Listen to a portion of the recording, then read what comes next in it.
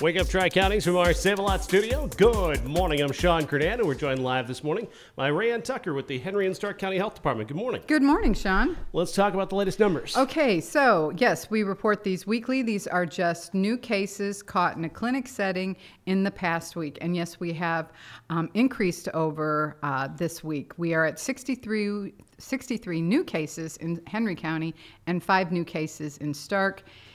Making the total for last week at 68. Again, this is up from 50 last week. So slowly but surely, the last 4 weeks, we've been inching up. We do know that COVID's out there.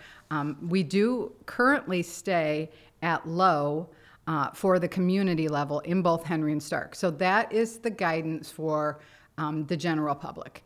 That will be updated this afternoon. I don't know if there's going to be any change. I don't really see it changing, but they have numbers that are looking ahead to next week that we do not have. However, we do know that we have COVID because both Henry County and Stark County moved to high as far as the COVID transmission level. What that is the level that we share with the hospitals and healthcare settings, and that guides whether you have to wear a mask in the healthcare setting. Mm-hmm. And yes, we are at high.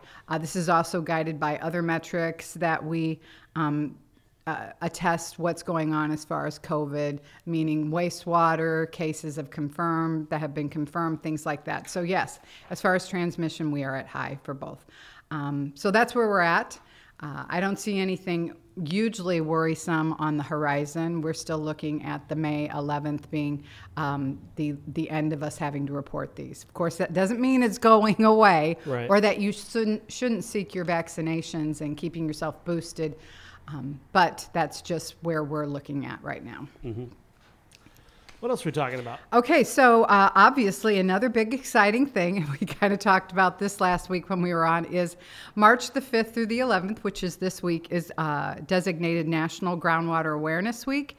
So what it is really, especially for areas like us in the Midwest, we rely on groundwater to a great extent for our water supplies. And it's actually a very good thing that we are able to access groundwater, but we also have to protect it. So what we normally do this time of year, our environmental health staff goes out and we encourage people, if you are on a water well or you use water well, to make sure that that water's tested and well maintained.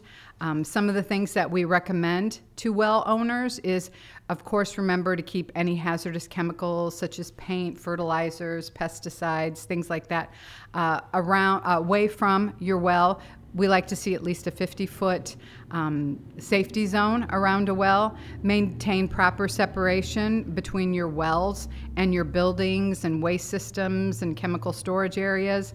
Maintain that system, obviously, is very important. Periodically check the well cover and cap and casing to ensure that it's in good repair. Keep your well records in a safe place because this is important stuff as a homeowner to have. And make sure any abandoned wells are sealed properly within 30 days of abandonment. If you have any questions, feel free to go to our website. We have information on our water program, obviously, or just give us a call. Our environmental health staff would be happy to help you. But this is kind of one of those public health designations that we celebrate that doesn't normally garner the attention of maybe Heart Month or something like that. But it is important, especially living in a rural area. A lot of our residents do enjoy well water, and they need to maintain it and know how to keep it at its most healthy. Get it tested. Yeah, obviously. Keep getting it tested. In other parts of the country where they've deregulated far too much, groundwater is becoming contaminated on a disturbing basis, causing a great deal of illness, and you just don't want it. No. And what amazes me, too, is people become complacent. And a lot of the programs that we talk about and have been pretty much a standard public health programs have all of a sudden, people have forgotten. I guess we need to start really teaching the history of why we have these public health ordinances, why we have these things that govern the safety of such things as our water, our food.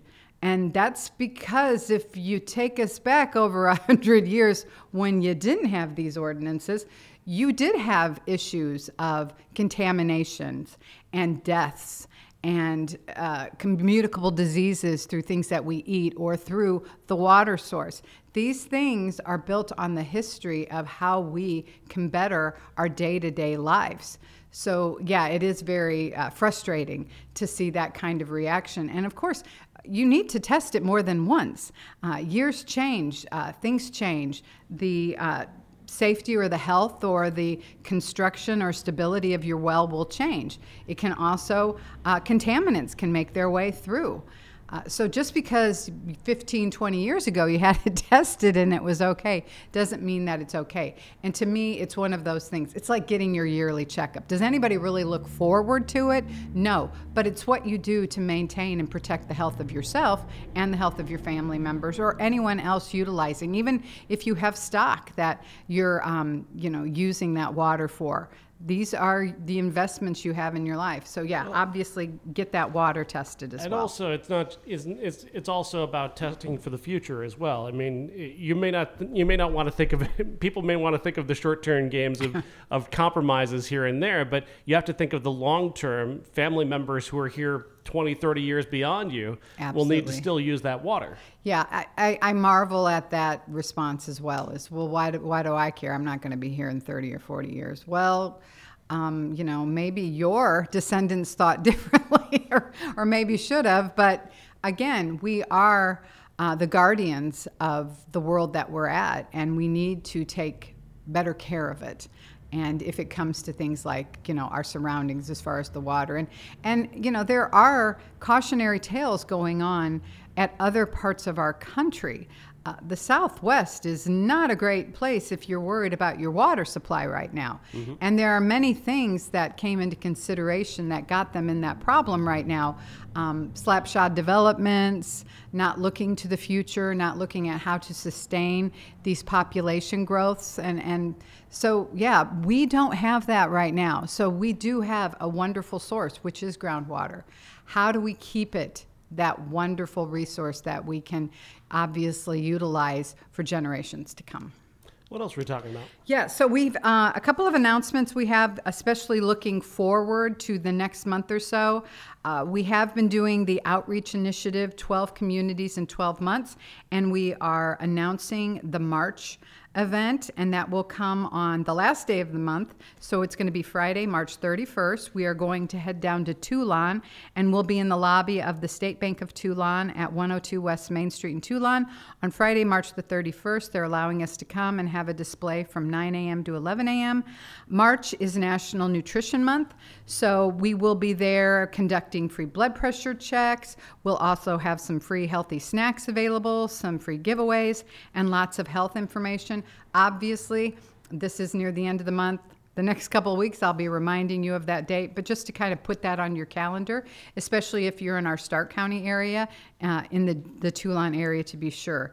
And of course, looking ahead to April, and probably one of our biggest celebrations we have at the Health Department is Public Health Month, which is celebrated April 3rd through the 9th.